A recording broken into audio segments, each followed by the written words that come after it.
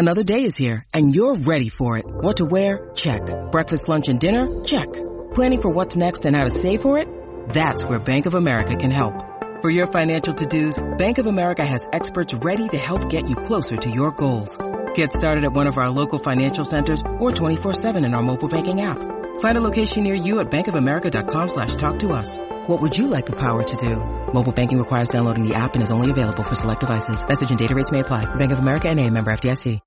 When you need mealtime inspiration, it's worth shopping Kroger, where you'll find over 30,000 mouth-watering choices that excite your inner foodie. And no matter what tasty choice you make, you'll enjoy our everyday low prices, plus extra ways to save, like digital coupons worth over $600 each week. You can also save up to $1 off per gallon at the pump with fuel points. More savings and more inspiring flavors make shopping Kroger worth it every time. Kroger, fresh for everyone. Fuel restrictions apply. With threats to our nation waiting around every corner, adaptability is more important than ever. When conditions change without notice, quick strategic thinking is crucial. And with obstacles consistently impending, determination is essential in overcoming them. It's this willingness, decisiveness, and resilience that sets Marines apart. With our fighting spirit, we don't just fight battles, we win them. Marines are the constant our nation counts on to fight the unknown. And through adaptable problem solving, we do just that. Learn more at Marines.com. I'm Franny Benali, and you're listening to In That Number. Then they lift one over the top for Danny Ings. Ings in the box. Oh, onto his left foot. Brilliant. Oh, it's a fantastic goal from Danny Ings. He's done it again.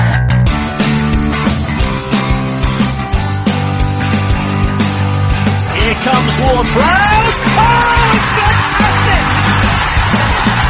Another moment of genius from James Ward-Prowse to give Southampton the lead. Bright ball in the middle, coming by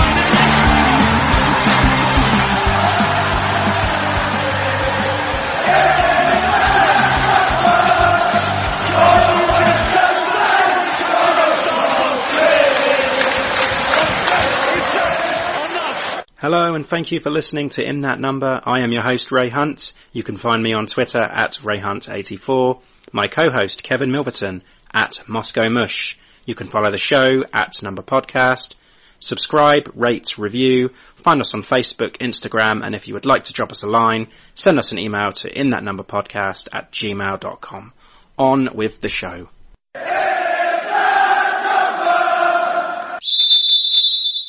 Before we start the show this week, I would just like to promote a gig that was arranged by a good friend of mine. It's the Fire at Will gig, which will be happening on Monday, the 24th of February at the Joiners. Doors open at 7:30. An indie rock band from Bournemouth, the Bedroom Text, will open at 8 o'clock. Napier will be on at 8:45. They are on the 2020 Ones to Watch BBC Introducing and are headlining an array of festivals throughout 2020. And lastly, Marble Tide will be on at 9:45. They combine cinematic soundscapes with rock, indie, pop, blues and jazz to create an original and rich sonic experience. If you are interested in purchasing tickets, they are just £3 each, sold through Eventbrite, and you can also purchase tickets on the door. All proceeds from ticket sales will go directly to teentrees.org, a charity that plants trees for each dollar donated. Go down to the Joiners, listen to some really good music, and help save the planet. Let's sell the place out. I will, of course, put all the info up on my show notes and on my Twitter. Now, this week we are lucky enough to be joined by Alan Gunn of St Mary's Musings. He's come on before at the start of the season. He's come back again to talk about Saturday's disappointing home loss to Burnley. And Kevin, the Moscow Mush, Kevin Milverton, is not with me today. He's unavailable at the moment, but hopefully we'll be able to get hold of him a bit later on. But anyway, Alan, how are you? Thanks for coming on today. Yeah, doing well. Currently we've survived Wet Storm Kiera and Dennis, so lucky to not have needed a boat. You're up in Lancashire, aren't you? Yeah, that's correct, yeah. And what's it like up there right now? Right now it's not raining for once, which is made for a good change the last couple of days, but I mean, a lot of rain, a lot of flooding, and obviously a lot of wind. Yeah, I mean, it's absolutely trucking down out here at the moment, and yeah, the storm's threatening to take my garden away as I speak. I'm sat looking at it, and it looks nasty. But anyway, how's the writing going? Yeah, we're doing well. kind of the whole thing. I mean, me and Jake have other things that we do throughout the week, so sometimes we have to put us, Southampton a little bit on the back burner, but we keep up with it, and just I stick with doing all the match reports mainly, and kind of helpful as I can get through that on the weekends. But other than that, plugging away, enjoying the season really. And how's the basketball season going for you? Yeah, basketball season's going well. Our guys currently down in Bristol. I've been given the day off, which is a nice change. Having to go to Bristol. But yeah, we're doing really well. About to head back out into Europe to Latvia to hopefully make another European Super Final in this league that we're in out there. Obviously, the guys are 16 and 19, so for them, really good experience. And Myerscough College basketball, love it. That's amazing. What team is it that you cover? Yeah, it's this academy called Myerscough College Basketball Academy. We're based out in Preston, up in Lancashire, as you say. And it's for 16 to 19 year olds. We get a couple 20, but for the most part, 16 to 19. And they're all trying to, most of them have dreams going to America, which is the big thing, to get a scholarship, and we'll have a few guys that will inevitably go over there. One is already signed, Amari Williams. He's going to Drexel next year. He's going to be, he's a verbal commit, but that's the plan for a lot of them, or for a good majority of them, is to hopefully go to America. But, the whole European Youth League, really good for experience. And then obviously they play against men, on the weekends, in Division 2. So a lot of basketball to be done. Amazing. Do you catch up on the NBA at all? I do. I'm a Celtics guy. Boo. yeah, as you know, we've had our differences, like the Hurricanes, which is great for us because we're getting the Stadium Series next year. So that's the first time they'll ever host an outdoor game in North Carolina. So gonna find a way to go to that. But yeah, NBA, not so much. Love college basketball. That's probably my main watch. Obviously just watched Carolina lose last night on another buzzer beater. So. Oh, it's heartbreaking when it happens, isn't it? Yeah, it's like the second one in the last 3 games. So. Actually, I was just where I've been ill this week. I caught up with the NBA All-Star. I love watching the 3-point contest and the dunk contest, and so yeah, that was good. Yeah. I love the NBA's going on, the All-Star weekends this weekend, I think. So. Yeah, the games tonight, the All-Star games tonight, but the skills competitions were yesterday. So. It was yesterday, yeah. I saw a majority of them come through on Twitter, so. Yeah. Aaron Gordon apparently got robbed again. I don't think he did, to be honest. I don't know, it was close. It was very, very close. But I think overall, Jones, I think he was just a little bit more creative. Yeah, and it's, you'll have to go back and watch it in its entirety when it comes up on YouTube. Right, let's turn our attention to Saints. Before we go into the news, I just want to go through the transfer window and see what your thoughts were on it.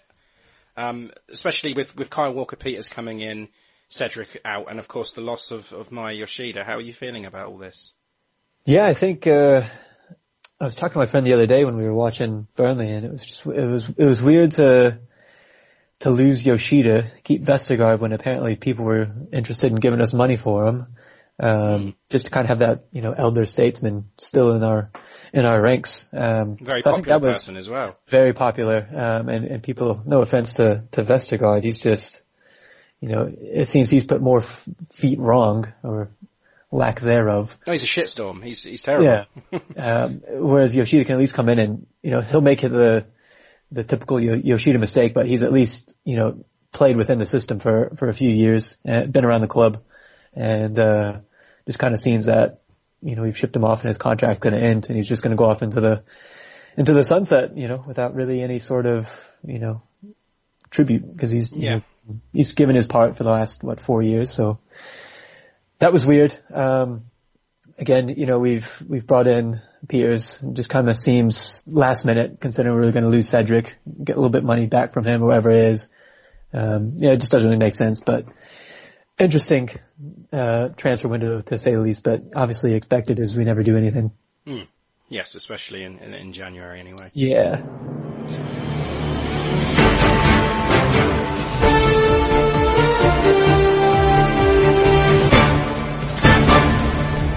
This is ITN In That Number News. Okay, ITN News. I will start with Shane Long has allegedly signed a new contract extension, but they won't officially announce it until we are mathematically safe.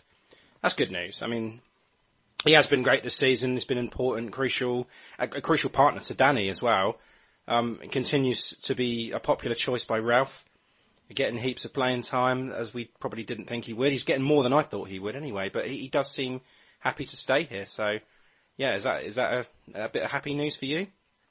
Yeah, I don't mind Shane Long. I think Obafemi will overtake him at some point, and that's kind of what you think would be, the hope for the future, is that maybe Obafemi's just not there yet to give you, 90 minutes or whatever. And Shane Long has, come on and throughout the season just played the role that he's been asked. He's popped up for a goal or two, maybe here and there. But for the most part, yeah, I think he's done exactly what's being asked of him. And I don't think, whether it be Obafemi or Che Adams, I just don't think that they're at that part where they can deliver the exact same that, maybe Ralph's asking. And, hopefully the case that this little extension just kind of bridges the gap to those two, playing full time. But I've had no problem with him getting the lion's share of the minutes. Well, so something for the future with Obafemi and Che Adams. We've got something right now in Ings and Long. We've got the elder statesman that's, used to be playing in these important matches. So yeah, we've got the whole spectrum there, as it were. And Ralph himself is out of contract, and he has said he would like to extend his current deal, which has a further 12 months remaining, I believe. But yeah, can you imagine that, a Saints manager actually seeing out his contract? It's just madness. But yeah, he again will wait until we are mathematically safe. But I mean, we expect that one to be extended, don't we? Oh yeah, absolutely. He's obviously been the best pickup we've had since Koeman. So yeah, I definitely don't want him to go anywhere. He's starting to get the best out of some guys that I thought were not really left for dead, but Bednarik's come back, played really well. It's the first thing I was thinking that, yeah.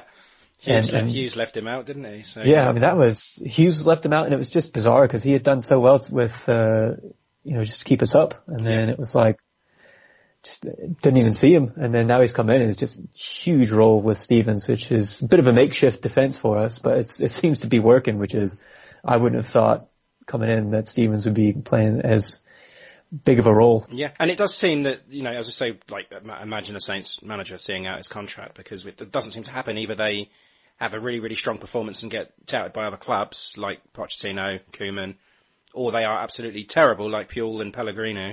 So it's just, so someone to actually see out his contract and actually extend it will be something that we're not used to seeing.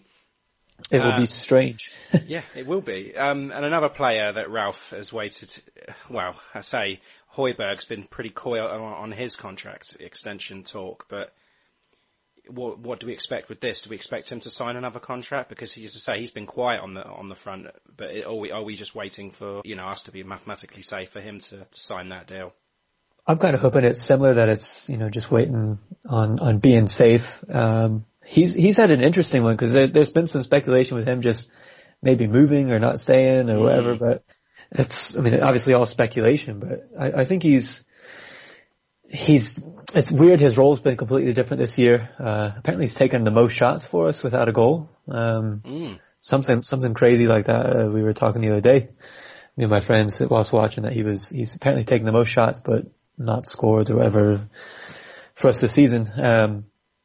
But his role is totally different this year. I think it's kind of made him a little bit more focused, being box to box and having to actually look for a goal or look to, do anything crazy in the box. But hopefully he stays. I think he's a good little key piece in the midfield, and we've not really had that in recent years, where we've just kind of have a revolving midfield. So hopefully he stays and just continues to give us more continuity in that area of the pitch. Sure, yeah, another very, very important player in the dressing room as well, really, really popular with everybody else. But yeah, there could be a big shake-up in this off-season, who knows. But Nathan Redmond, injured in training on Thursday. He had a muscle injury.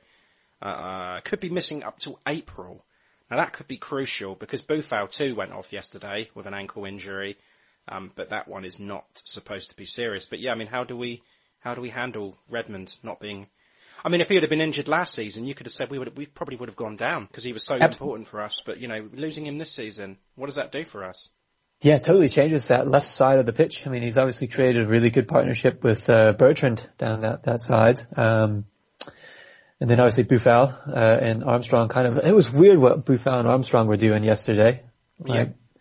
Just bizarre. Like every so often you just see Boufal on the right side with Armstrong, and it was just like, I mean, you're not supposed to be there, fella. Yeah, it was like they were playing like a free roll with that 4-2-2-2 again, and then just like switching all over the place. Yeah, and at some points they were on like the same side, and it was just, so it'd be interesting to see what we do with that left side, whether it's Djenepo or, I mean, I thought we could have brought on Obafemi at one point. I mean, maybe move Long out to there and try and give Shea Adams or Obafemi that role with Ings, but then I guess you lose that sort of little cohesion partnership there. So maybe I'm saying Djenepo gets that little nod, I guess. I thought he would have been the start yesterday more so than Boufal, but Ralph seems to like giving Boufal an opportunity to at least prove himself. So obviously we don't have that. So hopefully not long term with him, but that totally changes how we play down that left side. And I think we've got enough covered down that side, but obviously, real important guy to us going forward is not going to be with us for a little while. That's quite shocking, but really tough coming off a break to have that injury happen. Yeah, it's not good timing, is it? And this season it's been clear to see that he's used Boufal and Djenepo as impact players. When you're changing a system, you may be putting Redmond in the centre, and then you put those two on to come on, make an impact. And they, largely have. I think Djenepo slipped a little bit since the last few weeks. He hasn't been playing particularly well. I don't think he had a great game again yesterday. So it is going to be a massive loss for us, I feel, because one of those two, Boufal or Djenepo, are going to have to stand up and be a starter, and they're going to have to do what he does on a week-to-week basis. It's that simple for us, I think. That's pretty much right, man. I think, Redmond's it's interesting with Redmond because he had that one season under Pellegrino, I can't even remember who he is now. Pellegrino, yeah. Yeah, where it was like he wasn't doing anything, but then once we made a switch, it's like he always seems to put himself in really good positions, under these different manager changes, and it's like, now he's totally comfortable under Ralph, but now, we're losing that aspect that he's brought, and like you say, it's just probably one of the most important pieces that we've got out there, and to go without him now is going to be really interesting to see how we handle that, because like you say, we've got either Boufal or Djenepo, but mainly impact players off the bench. So, is it an Obafemi that we go to try and keep that impact player off the bench, or I'd be interested to see how we approach that. Yeah, that's a good point. He might even decide to change the formation up again, which is really, really risky, because at the moment we found something that's working, and we have got a favourable fixture. I don't mean in disrespect, but we've got Aston Villa, West Ham coming up who are struggling. Do we take a risk now, change the formation up, and just, as you say, keep the likes of Boufal and Djenepo as impact players? But I don't know. We'll have to wait and see what his plans are. Yeah. Last bit of news I want to touch on is Callum Slattery had his debut for Dutch side. I'm going to butcher this, I'm sorry. It's De Graafschap. And he scored in a 2-0 win, so well done, Callum Slattery.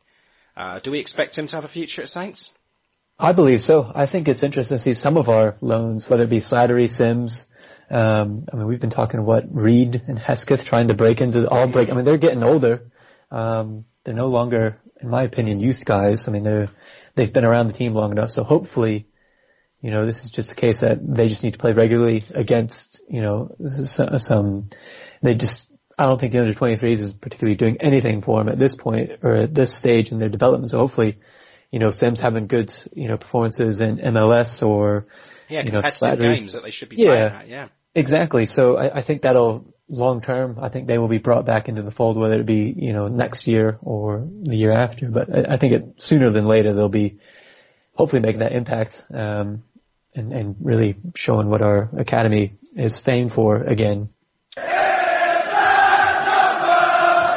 Hi, I'm Matt Le Tissier, and thank you for listening to In That Number. Right then, let's get stuck into Burnley from Saturday.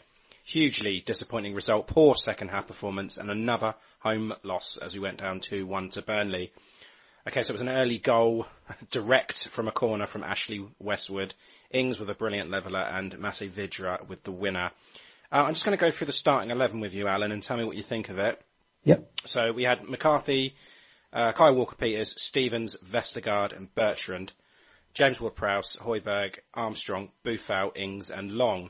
So it was a debut for Kyle Walker-Peters. Vestergaard comes in for Bednarek. James Ward-Prowse, amazingly fit enough to start, in spite of what we all thought. Redmond out with that muscle injury and is replaced by Boufal. Some nice surprises there, but maybe some mixed ones, not so nice. Yeah, absolutely. I don't know. Obviously he's making the decision tactically, I guess, to put Bednarek on the bench for Vestergaard. I don't know what the thing. Is Vestergaard supposed to win headers against Wood? And this is the thing. I thought it was an injury to Bednarek, and I thought, he couldn't possibly leave Bednarek out. But then I saw Bednarek on the bench and thought, well, hang on.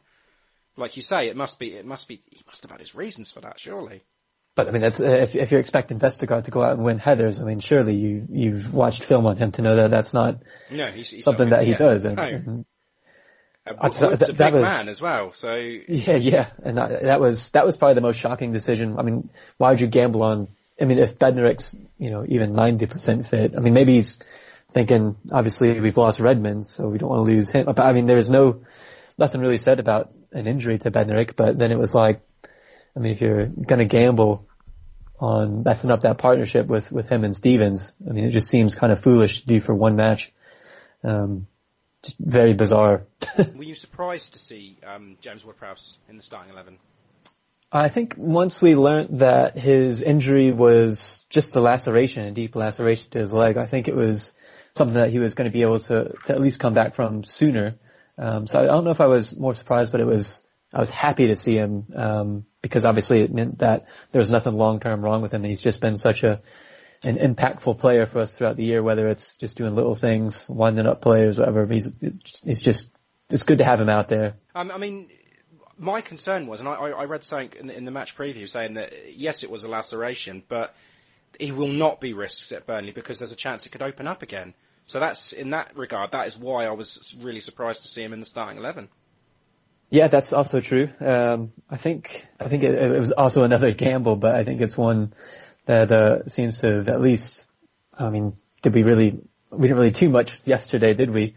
But yeah, it was one of those, I think it's worth a gamble. You can always heal it up. You can always close it back up with whatever. We don't really know. I'm coming from an ice hockey guy. I've been cut plenty of times, whatever. So it's one of those, you just kind of go with a cut sometimes. Yeah, but this is Premier League we're talking about. They're pussies, but yeah. Anyway, we are joined now by the Moscow Mush, Kevin Milverton. Kevin, how are you? Yeah, all right. Sorry. Good to have you. Sorry, I'm in shock. Starting 11, Kev. Any concerns with that?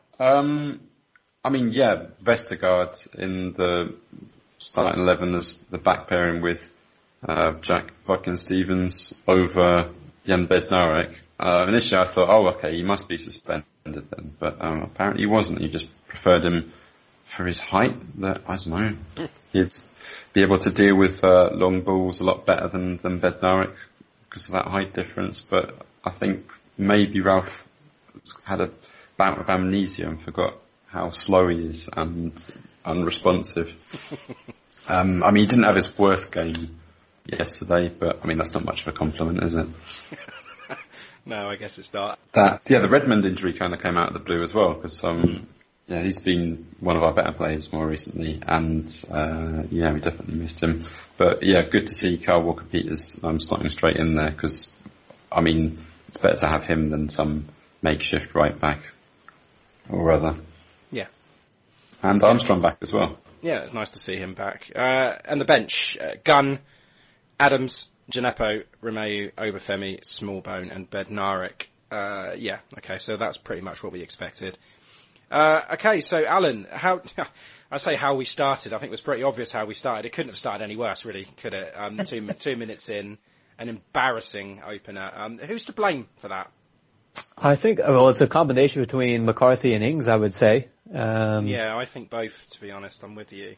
It's, I mean, you could easily put the blame just straight onto Ings. I mean, he's just kind of, if he's on that right post there, on the near post, and the ball's coming in, obviously, he's the one that needs to deal with it, especially at that tight of an angle.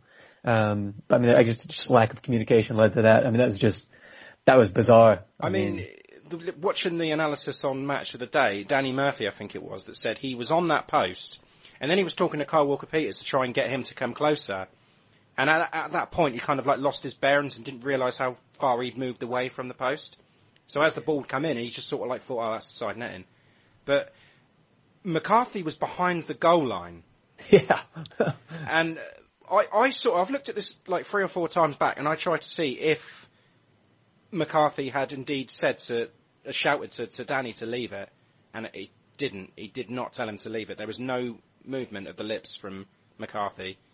So, yeah, Danny should have dealt with it. Alex should have dealt with it, but they didn't. So, as far as I can see, it was just a complete bizarre, freakish thing that's not, never going to happen again. Yeah, I think anytime we play in these storms, I feel like we have terrible luck, because you have to think when Boric let that goal in at Stoke, what was it? Yes. Yeah. I just don't want to play in any storms in the area, please. Let's call it off. Yeah. I guess Burnley and you are used to it up there in Lancashire. But Kev, yeah, how did you feel about this? I mean, it's the freakiest fucking goal I've ever seen. I mean, even more freaky than that. It was the goalie that scored then as well, wasn't it? Yeah. Yeah, I've never seen anything like it. I mean, the cross comes in, and it's Kyle Walker-Peters' first touch of the ball. He concedes a corner, which they then score from directly. But yeah, I mean, as the ball's come in, it's heading like straight for Danny Ings' head, and then it's as if it's some sort of, agreement that he'll move out of the way and sort of dummy it. But it's really weird. I don't know what's going on there, like who's miscommunicating with who. And I think McCarthy should bear a bit of the responsibility for being behind the line, like that far. And when he hits it, he's about as far ahead of the line as he is behind it when it comes to him. So he's moved quite far behind the line. So I mean, just keep your body on the line or slightly behind it, just so you can, even push it or parry it away. But just an awful start. Who knows? Maybe he had a bet on. yeah, maybe. It's just like 2-minute corner. Yeah, that'll do. It's practically an Ings own goal, really, isn't it? Yeah. It's just so bizarre how he just puts his hands up. I mean, like. Yeah. I mean, that's the lead art that we went with on the story, was that confusion, because it was just so. I mean, it's just the most bizarre thing. Yeah. And hopefully we'll never see that again. Why would he put his arms up like I didn't touch it? Like, does he think it's going out of play or what? Just, as I say, bizarre, not, just a very, very difficult way to start the game, because you don't want to be going behind that early, especially in these conditions. But I suppose the important thing was the response. And we saw in the 5 minutes that preceded that goal, we had 80% possession. And you did feel that we were going to get back into it. And then we went, well, there was no need to change the game plan, either, was there? Because I'm guessing that Ralph had said, let's go out there and give it to them straight away. And as soon as that goal happened, they went out and they still did the same thing. Yeah. And then, of course, the equaliser came from Ings, 18th of the season, only a quarter of an hour later. Just, showing his confidence and his quality. Had 2 defenders on him as well, but it's still not enough. Perfectly hit. Do you know, Ings' last 2 goals have been outside the box, and the previous 34 inside the box, rather. So, interesting tidbit for you there. I went back and counted them all myself. But yeah, I mean, you can score them out of nowhere, because I mean, the number of bodies in the Burnley box. Yeah, and it looks like they were told to crowd him out as well. Yeah, and that sort of played it to his advantage, because he just moves around them. Just managed to take it onto his right foot and then just roll it in, basically. Yeah, that was a brilliant goal. I mean, like you say, it took on 2 defenders. It was me and then a diving Jack Cork, and that was a great hit. Very, very good goal. And then we the chances kept coming. I see Booth had a lovely cross. Stevens clipped her header off the bar. But then, Alan, I know you mentioned to me before we went on air about the Jack Hawk tackle on James Ward-Prowse. Yeah. What do you think about this? Yeah, it was pretty dirty in terms of. I mean, I love Jack Cork. He's obviously in the last handful of years one of my favorite Saints players. So it's hard to go against him on this one. But I think it was just such a frustration tackle because he was in a battle with James Ward-Prowse, as you say. Like they come together. I mean, nothing malicious in the first coming together, but then once he's lost the ball, he just dives across the top of his knee, and it's just. I thought it was a bit naughty. He easily could have been given a red, and probably he wouldn't have had any sort of issue with it. But it's just surprised that he didn't even get a yellow from it. Oh, when I first saw it, I was watching it live, and I don't think it was a red. I just think, it was a bit dirty, but I think that's a yellow. But the amount of Twitter talk afterwards saying that should have been a red card, I don't agree with that. I think it was more so the premeditation of it. I guess that's the word you could use for it, because he had lost the ball. Frustration, and then and he's just lashed out at it. And I think that's more the intent. I don't know if he was intending to try and injure him, but I think it was more of a frustration. And you've seen trying to open up that cut, wasn't he? Yeah, that's exactly it, yeah. I don't think it was a red. Yellow card would have been warranted, and the referee was quite lenient, I think. I mean, we only got a couple of yellow cards apiece, didn't we? But I think Burnley they were only that sort of classic stereotypical Burnley when they weren't leading the game. I think when they're leading the game, they're all kind of, sweetness and light, and they can press the ball and try and squeeze the game out that way. But when they're on the back foot, fucking hell, it's like this, like they're playing rugby. I mean, there was a number of tackles, not just Cork on Prowsey, but Taylor had a nasty one on Armstrong beginning of the second half. Barnsley takes out Gineppo, and then Taylor another one on Obafemi. But I think that was just part of an ongoing battle between the two there. But any of those could have been yellow card offences, and if that had been the case, they would have had a couple of players less on the pitch, I think. Yeah, that's a very good point, actually. I didn't really think about how lenient that he was, but looking back, and when you put it like that, maybe he was. And then the second Burnley goal, I think it's fair to say that Burnley didn't have a lot of possession, and they didn't give McCarthy an awful lot to do.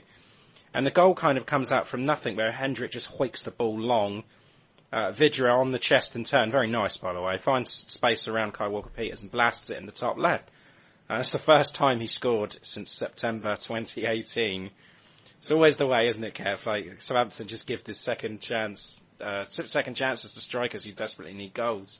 Kind of like we saved their careers, don't we? It's like, I don't know, it's sort of like one of those Vegas comeback shows or something like that, But, Vidra, he's a player that you forgot even existed, and he's come on through that injury to Chris Wood beginning of the first half. And I suppose he's not we weren't expecting them to play with that kind of player. He's, got a bit of pace and clearly a bit of skill. And lumping the ball across the midfield like that, already cut out half of our team.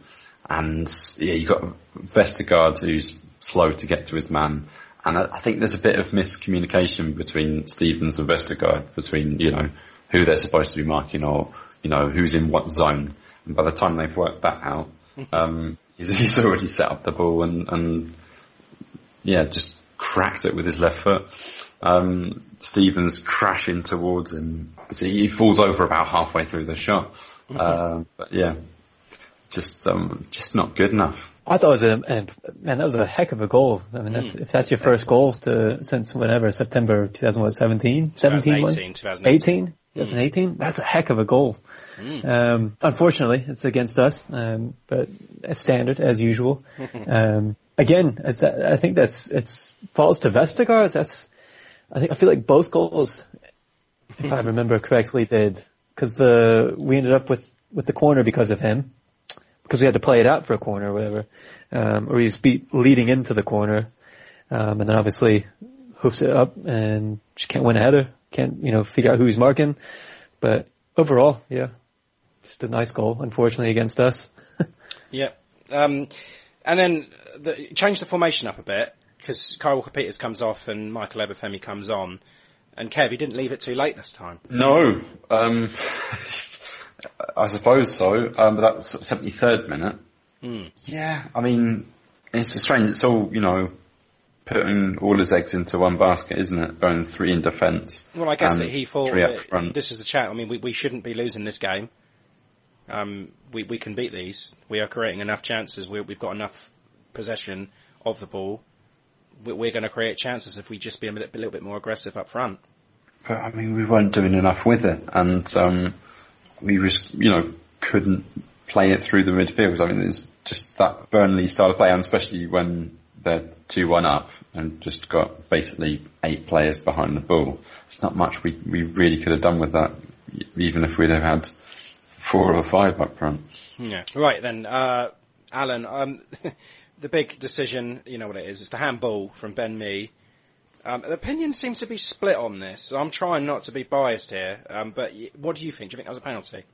I didn't think it was a penalty, but I've seen VAR come back and give it for less. And I've seen, personally I didn't think it was a penalty, and it didn't seem, I think it would have been harsh if it was given, but I would have totally understood if it was given, which is VAR to a T. I mean, it's quite ridiculous. VAR, it's not solved anything, but I didn't think it was trying to be as unbiased as you say as possible. I didn't think it was. I've seen it given for less, but then I think it would have been harsh. It's one of those. VAR is not fixing anything here. I personally, I think it was a penalty. I think just simply because VAR is trying to be consistent with these decisions, and they like you said, they've given those this season, and they've come back to decisions that weren't, and given it for less.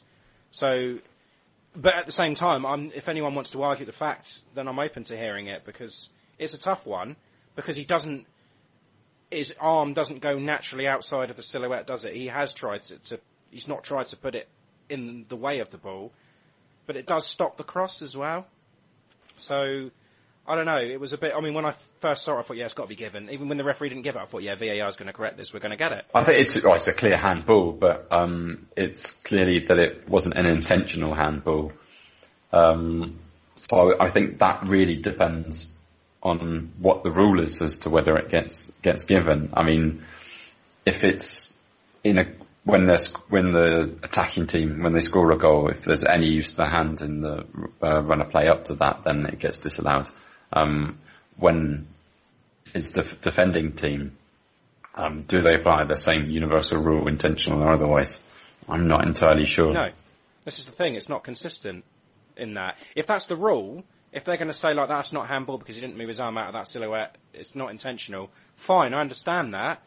That's the blueprint that you need to go on going forward. Nothing else can be given like that. But the fact that they have given them this season, it's not fair in that way. It needs to be more consistent. I feel it's crucial that he didn't award the penalty, so VAR is having to confirm the ref's decision this is what to not give the penalty. It always seems like VAR is too afraid to go against the referee. If there's an on-field decision, that VAR has to find something conclusive to change it, and it didn't. Which is interesting because, like, if he's given the penalty, what is VAR? Does VAR uphold the penalty, or do they overturn it? That's very interesting. Yeah, if he had given the penalty, yeah. What do you think of that, Kev? If the referee had said, "Yeah, it's a penalty," VAR looked at it, would VAR have gone against the ref? I mean, hopefully not. I think VAR needs to be exactly that. Video assistant referee. It needs to be assisting the referees, not dictating whether their decisions are right or wrong. But it hasn't really been that. You know, sometimes it is, sometimes it isn't. Sometimes it overrules.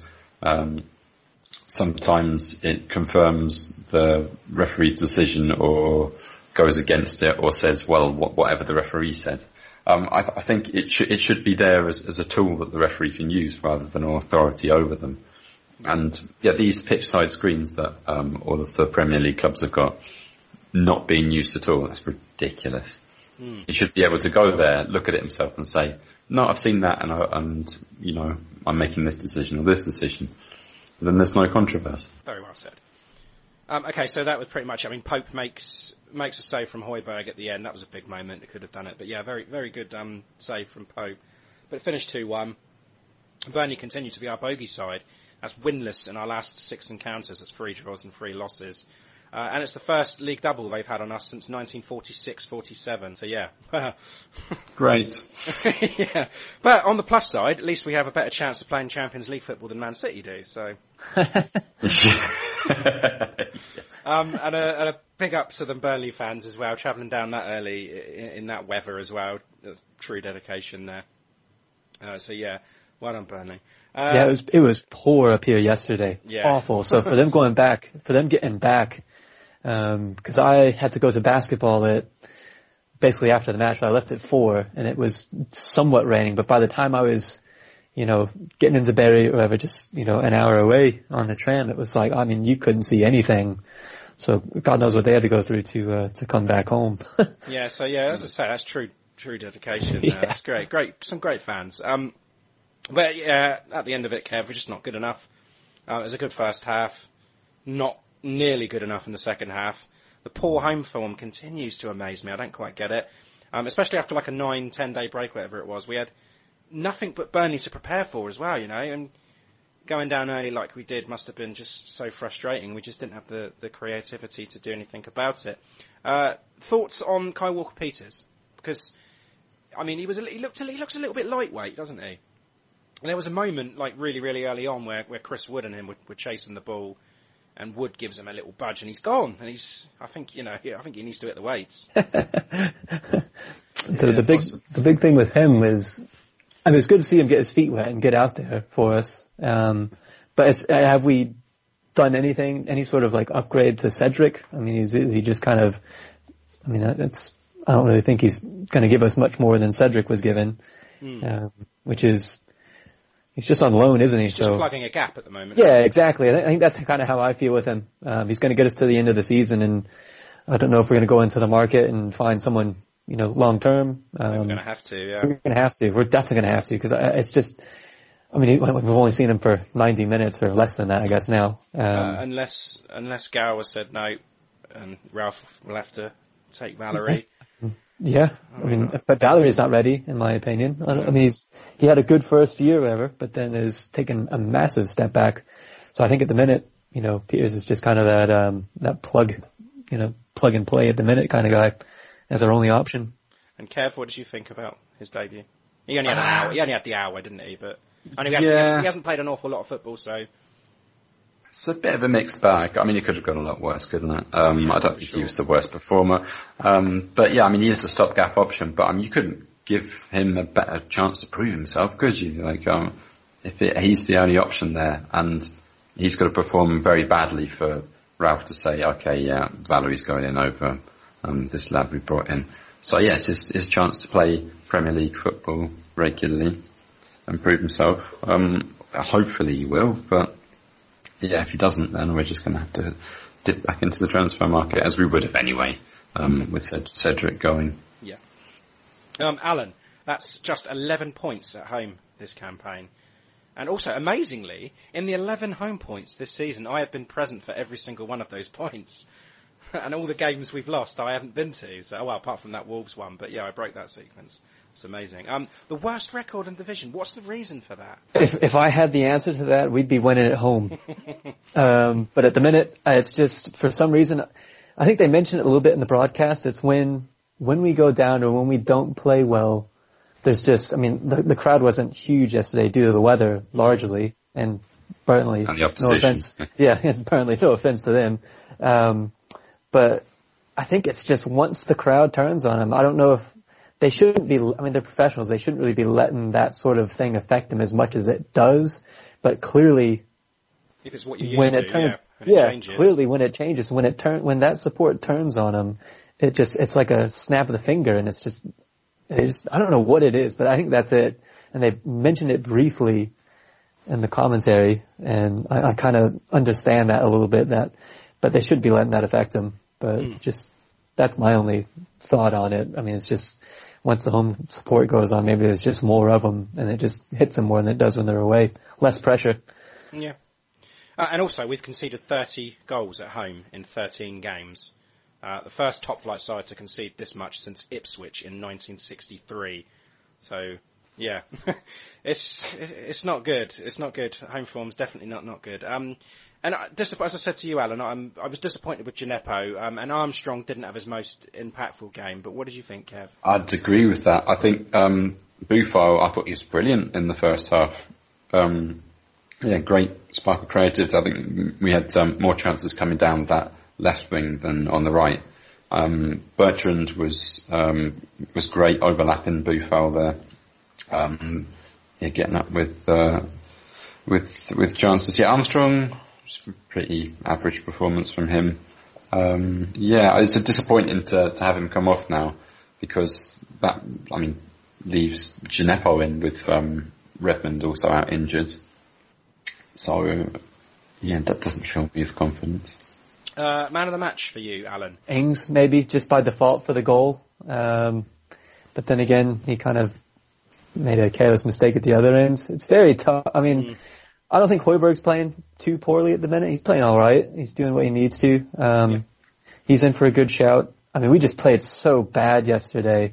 We had some stretches where we were like competent enough to get forwards and, at least test the keeper. But overall, I think I don't know what it was. We just coming off that long break, maybe disappointment in the cup. But we weren't at it yesterday, for whatever reason. So it's really tough to pick someone that, stood out amongst that performance. Kev? I was racking my brains really to think about who it was going to be.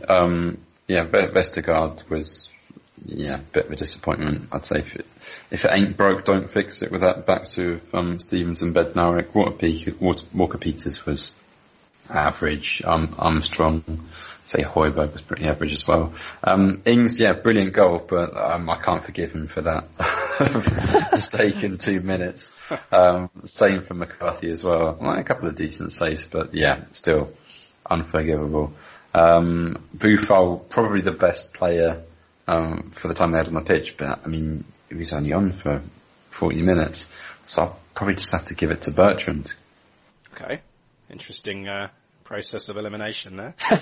Well, I mean, I thought Bertrand was overall he had a positive contribution to the match. The others just didn't. Well, I mean, I've got Boufal. I thought he did well before his injury, as that involved in the build-up to the goal, putting that cross for Stevens. With his injury and Djenepo not making an impact in the slightest, it all went downhill from that point. Yeah. But I think, again, I'm going to have to give it to Danny, so I'm going to go with you, Alan. He just can't stop scoring. So confident right now, and he believes he's going to score whenever he's in that position too. He's making all the right decisions and, converts little more than half chances. His brain moves quicker than a nun's first curry. And you leave him out of the side, and where do the goals come from? I can't stress how important he is to us right now. And I know he made a mistake, but I think you can allow him a little mistake, especially a defensive mistake. I mean, come on. Oh, I mean, don't grudge Gav. Well, just for this match, you can see it coming towards his head, and he moved away. It beggars belief. So I'd love to be a fly on the wall in that dressing room afterwards. Where he has to explain what was going through his head at that point. Fuck knows. But overall, I think that's the worst performance this year. He's allowed it. I mean, not from Danny, but from the whole team. That's an overall team performance. Yeah, that's the worst performance this year. Wow. Yeah, I could agree with that. That was pretty poor from. We just didn't do anything really, did we? The first half was okay. We settled in after the goal, and we played, we put together, we obviously scored a goal. I mean, that always helps get us back into the game when we're down. But I think just on the whole, I think it was just a bit of a flat performance. That long break really kind of curbed some momentum, even though we lost in the cup. It was one of those, I mean, we were still playing okay. We were still playing, good enough to get results. But then the games that we lost to Liverpool and Spurs, we were still playing well. Exactly. But, this is kind of at the end of that good spell. Yeah, and the one against Wolves, we just completely Threw it collapsed away, in the second half, but we were brilliant in the first. Whereas here, it was just kind of about as drab as the weather. Okay, on to the away end. Now, there's no one in the away end. Well, no away fan in the away end this week. Apologies. I've been, as I said before, I've been ill this week, and the show's kind of like been on the back burner. And at the moment, at the time of recording, Villa are actually playing Spurs, so it's been difficult to actually get a Villa fan to come on. But we do have another home game next Saturday on the 22nd. That is at home to Villa. Villa, of course, treading water down there in 17th place, a place we're all too familiar with. 6-point gap between the two of us. A big game, this one, I think. And we can't allow ourselves to drop many more home points, especially against the teams that are down there. And these were supposed to be favourable fixtures. We spoke about this, Kevin, over the previous weeks. And we got nothing from Burnley. Does that make this loss even more important now, Alan? Well, do you think Villa would like to host this one instead? Yeah. Oh, yeah. Yeah, I mean, every game's, it's just the table's so congested at the minute down, after you come off the Champions League places, the Europa League places, just everyone's so tightly packed, so it's like any result is just going to be magnified, whether it's, whether we're playing someone in 6th or we're playing someone in 19th. Just a huge match, and we need a win, just to kind of get back some of that form, and just get our feet going again. Because, I mean, we just weren't at the races against Burnley, so huge match. Yeah. And Villa, Kev, have got a trip to Wembley to look forward to against City in the Carabao Cup. But their main priorities have got to be, of course, Premier League survival. But, I mean, this Burnley result has kind of it's turned me a little bit, and I'm really, really fearful for this game now. Yeah, I mean, they come off the back of a very good January in the league. I mean, that thrashing by Man City at home aside. They beat Burnley, got a draw with Leicester, drew with Brighton away, beat Watford on the ascendancy. And of course that trip to Wembley as well. I mean, they're pretty formidable sides. I mean, these, teams in the relegation zones are surprisingly good teams. Especially at this stage of the season, yeah. Yeah. And no doubt they'll be looking at this one as a chance to take maximum points. They'll be thinking, Saints, worst home record in the league. They've just come off of the back of a loss to Burnley. He's going to be telling his players, let's have them. Let's go at them. Yeah. And they will. Yeah. Can I get a prediction from you, Alan? I'm going to go with 2-1 to Saints, and I'm really struggling on that one, just for the fact that we're at home. But I think we're going to come back. We're going to have a good bounce back performance, and it's going to be, Dan Ings is really going to obviously be the catalyst for that, because he'll have a point to prove, because he'll probably feel that he's let us down a little bit in the last match despite scoring. So hopefully he uses that as a bit of a motivational tool to get us back on form. And what do you think he's going to do with the starting 11? I mean, are we expecting Boufal to be back? Because Ralph has said it's not a very serious ankle injury. So what would you do? What would you do on that left-hand side? Boufal? Like I said with you, I would love to keep Boufal and maybe Djenepo on the bench. I mean, maybe you run with Djenepo and bring Boufal on, but like I said before when we were talking, maybe give Obafemi just a little bit of a run down that left side. Maybe that's an option. You'd keep Long and Ings up top and let Obafemi go out wide left. I think that's maybe a viable option just to give us some of that impact off the bench, and then obviously put Bednarik back in for Vestergaard. Yeah, that's a given, isn't it? That's a given. And Kevin, I'll ask you the same prediction and starting 11. I have to say, I think with regards to putting Obafemi in there, I don't think he's going to do it. I think, obviously, Bednarik in for Vestergaard, that little experiment didn't work out at all. Walker-Peters and Bertrand, left and right back, and then do you not think with the fact that we've got we have got lateral left sides without Redmond, but do you think there's a possibility he could go 4-3-3? And that'd be interesting.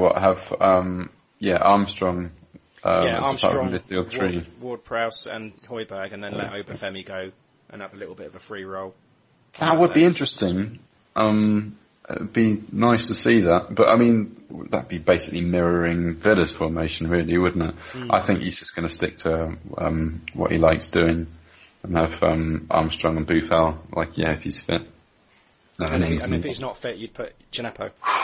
Yeah, I mean, that is a question, isn't it? Would you rather have Djenepo in there or stick on another striker? I mean, but I, like Alan, have said that I would like to see both Boufal and Djenepo come off the bench.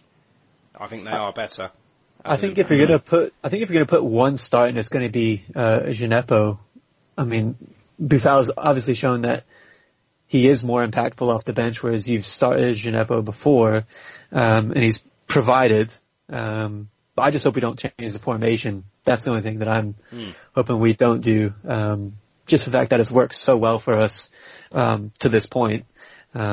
Results aside at home, it seems to be where we've found our comfort and where we've been, most impactful during games. Yeah, I mean we've seen him tinker with the formations, especially at the back. But now it does seem settled, doesn't it? It does seem to have that settled back four, apart from yesterday, of course. But one loss should not make him panic and change the formation too much. No, and Boufal was good. He made a good start yesterday. I thought Boufal was good, yeah. He was in my contention for man of the match. But as you say, only the 40 minutes that he played. But, Kev, prediction? Jesus. I mean, it's impossible to call, isn't it? I do want to say 2-1 because it's the same kind of game. We were in that position at the end of the year where we had to beat Norwich and Watford at home. Sort of scraped through with a 2-1 win after going behind. Maybe I see it going that way. I don't know. I just want to say 1-1, which I'm going to. Okay. I laugh because I had 2-1 Saints before yesterday, and now I am worried. I've looked at all the stats at home, and I mean it's plain that we're not a home side as it is, and I've just been knocked for confidence when we're playing at home, no matter who we're playing, whether they're in the top six or the bottom six. It's tough for us. So I'm edging towards a 1-1 also, Kevin. So I'm not going to change. I can't see it. I mean, I'd like to say a nice, comfortable 2-0, but I can't see it happening at the moment. And I think, without Redmond, we haven't got that creativity, that spark there. I think 1-1. Yeah, and Villa are giving it to Tottenham. They're 1-0 up already. Really? Yeah. It's Alderweireld's own goal, but from the looks of things, they are really, really pushing it. Wow. Okay, this is trouble. Can I change it to 2-1 Villa? You can if you want. No, I'm not. It's 1-1. It's there. Right. Okay. But before we let you go, Alan, we tried something last week with Kev. You know what I'm talking about. This Twitter game. Mm-hmm. Did you want to have another go at it, Kev? All right. Okay. So have you thought of a name for it? No, I haven't. In that Twitter or something? Yeah, something. I don't know. We could do better than that. So basically, what this is, Alan, is just a simple guessing game. I'm going to read two players. You're going to tell me who's got more followers on Twitter, because it is so important these days. That's so important. Yes. Who's got more Twitter followers? Matt Targett or Jack Stevens? Ooh, we're going to go with Matt Targett. And Kevin? I think I have to agree. It is Matt Targett. 48.4 to Jack Stevens' 21. So, yeah, more than doubled. This is a tough one. Oh, well, I thought it was anyway. Jack Grealish against Nathan Redmond. Ooh, I'll go Grealish. I'll go Reds. It is Grealish. 278,000 to 102. Okay, Tyrone Mings versus Danny Ings. Mings. I'm going to go Tyrone. I'll go Danny. It's Danny by a long way. It's 300,000 to 104,000. Oh, wow. And lastly, Villa versus Southampton. I'm going to go Southampton. Villa. Southampton have 1.1 million. Villa have 1.3. So Villa just edged that one. But yeah. Kev, who's got more Twitter followers, me or you? You probably. Yeah, it is. Yeah. I'm sorry. But we do need to think of a name for that. So yeah, I'll leave that in your good hands, Kev. All right. Suggestions on a postcard. Yeah. Alan, thank you a million times. You've been a lifesaver this week. It's been really, really difficult to get some organisation going on where I've been in my deathbed. Well, it's glad to see you're still with us. Yes, I didn't think it was going to happen, to be honest. But yeah, thank you so much for coming on and taking Kevin's place at the start of the show as well. Yeah, no problem. You would have had at least a good funeral because you'd have been swept away by the rain. Yeah. Very Viking funeral, this. Indeed. Right. Okay. Yeah. So, we still need to get Jake on the show. Yeah. So maybe you can have you both back on. Yeah, that'd be fun. Be a duo. Yeah. And then the next time you come on will be your hat trick appearance. So that'd be good. Yeah, absolutely. Enjoy it as always. Brilliant. Thanks again, Alan. Great. Cheers, mate. Have a good rest of the afternoon. Yeah, you too. Thank you very much. You too, mate. Bye. Up the Saints. Bye. Up the Saints. Okay, welcome back to the Extra Time segment. We will start with the predictions. I went for a 1-0 Saints win. You went for 1-1, so nothing for us again. Scores remain 51-39 to you. Yeah, well done. And Super 6, there's been 3 rounds since we last recorded. So round 40, the winner of round 40 was... It was me! Was it really? Yeah, I was waiting for that. So yeah, 18 points. Actually, I tied it with Adam Laver, who also scored 18, obviously. So yeah, well done. Round 41 was won by Jonta, I don't know. Jonta Keane with 11 points. And round 42 was yesterday, of course. That was won by Michael Etheridge with 15 points. So the overall lead is Tom Hennigan stands alone on 328. So yeah, it's getting tasty now. And fantasy football. Sure as hell is. Well, the game week's ongoing has been for the last week or so. All of those matches that are spread out over the break. Yeah. So far, I've got 42 points. I think I may have neglected something in my team because I've still got Alexander Arnold as captain. But that seems to have worked out all right for me. And your team, 50 Shades of Che, 34 points so far. Yeah, I saw stupidly that I had Kasper Schmeichel on the bench. I didn't mean I didn't mean for that to happen. Obviously, he got a clean sheet yesterday, so I don't know why I didn't. I mean, I thought I put him in. And Sterling is obviously not playing. Yeah. Yeah, I see that. He's back next week, I believe. So, yeah, he's out. But yeah, Deportivo Handlebar seems to be quite steady at the top there. John Bailey. Only 35 this week, but that's enough to keep him way up at the top of the league. And yeah, Freddie's overtaken me now, hasn't he, in our Southampton Podcasters League. I think he said something about it on the Burnley preview. He did, yeah. Wednesday. So yeah, thanks, Freddie. Yeah, so he's going to be coming for me next, isn't he? Yeah. I have for some reason jumped up in our rankings. I'm up to 15th in our league. Oh wow, well done. I don't know how that's happened, but yeah, fair enough. Just behind Tim Marshall now. Yeah, his Rhythm as a Dancer is down to 12. Come on, Tim. But yeah, in Ralph We Trust still at the top there, 50 points clear. Yes Indeedy and Lucy Hynat in third, and the rest are just really straggling. Right. Yeah. And yeah, little look down. You're 44th. Can't resist, can you? I'm just telling it like it is. If you want to feel better, there's 59 players in our league, and Ben Yeoman's bottom of the league. Good. There you go. Still, what's really important is that I've got more Twitter followers than you. Yeah, I think that's how we measure success these days, isn't it? That's going to backfire now. You're going to get loads of followers this week just to shut me up. I'm just going to go and buy some, yeah. That's the kind of guy I am. You'll always have more Instagram followers than me, though, no matter what. Yeah. Okay, I think that is about it for this week. Is it? Actually, well, we do. You did put that challenge out, didn't you, about the Kyle Walker-Peters song/chant thing? Have you got one ready? I don't this week, no. Why? What's your excuse? You've had how long? About a fortnight. And normally when I issue these challenges, it takes a few weeks rolling over before we get a masterpiece from you. So I don't know why, I sort of convinced myself that it wasn't going to happen. I did have an idea, but I just didn't work it out. So have you got anything on the back burner? Yeah, I've got like an idea and a half, but it's just not really finished. I think maybe next time.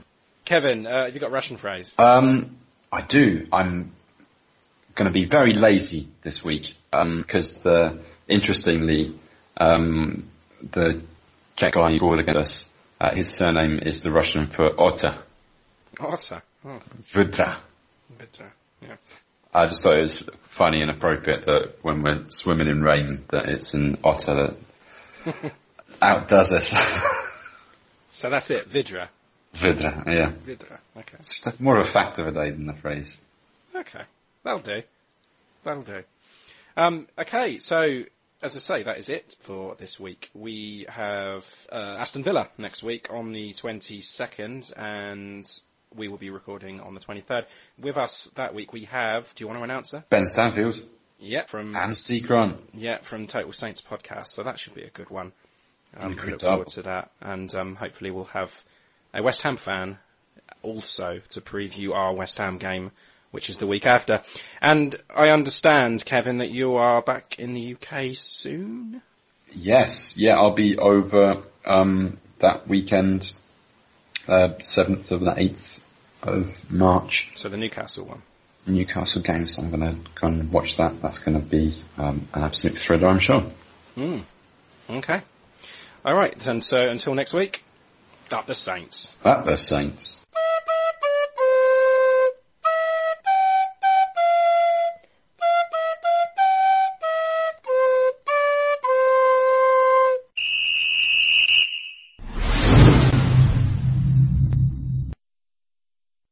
Sports Social Podcast Network. It is Ryan here, and I have a question for you. What do you do when you win? Like, are you a fist pumper, a woohooer, a hand clapper, a high fiver? I kind of like the high five, but if you want to hone in on those winning moves, check out Chumba Casino. At ChumbaCasino.com, choose from hundreds of social casino style games for your chance to redeem serious cash prizes. There are new game releases weekly, plus free daily bonuses. So don't wait. Start having the most fun ever at ChumbaCasino.com. No purchase necessary. VGW Group. Void where prohibited by law. See terms and conditions. 18+.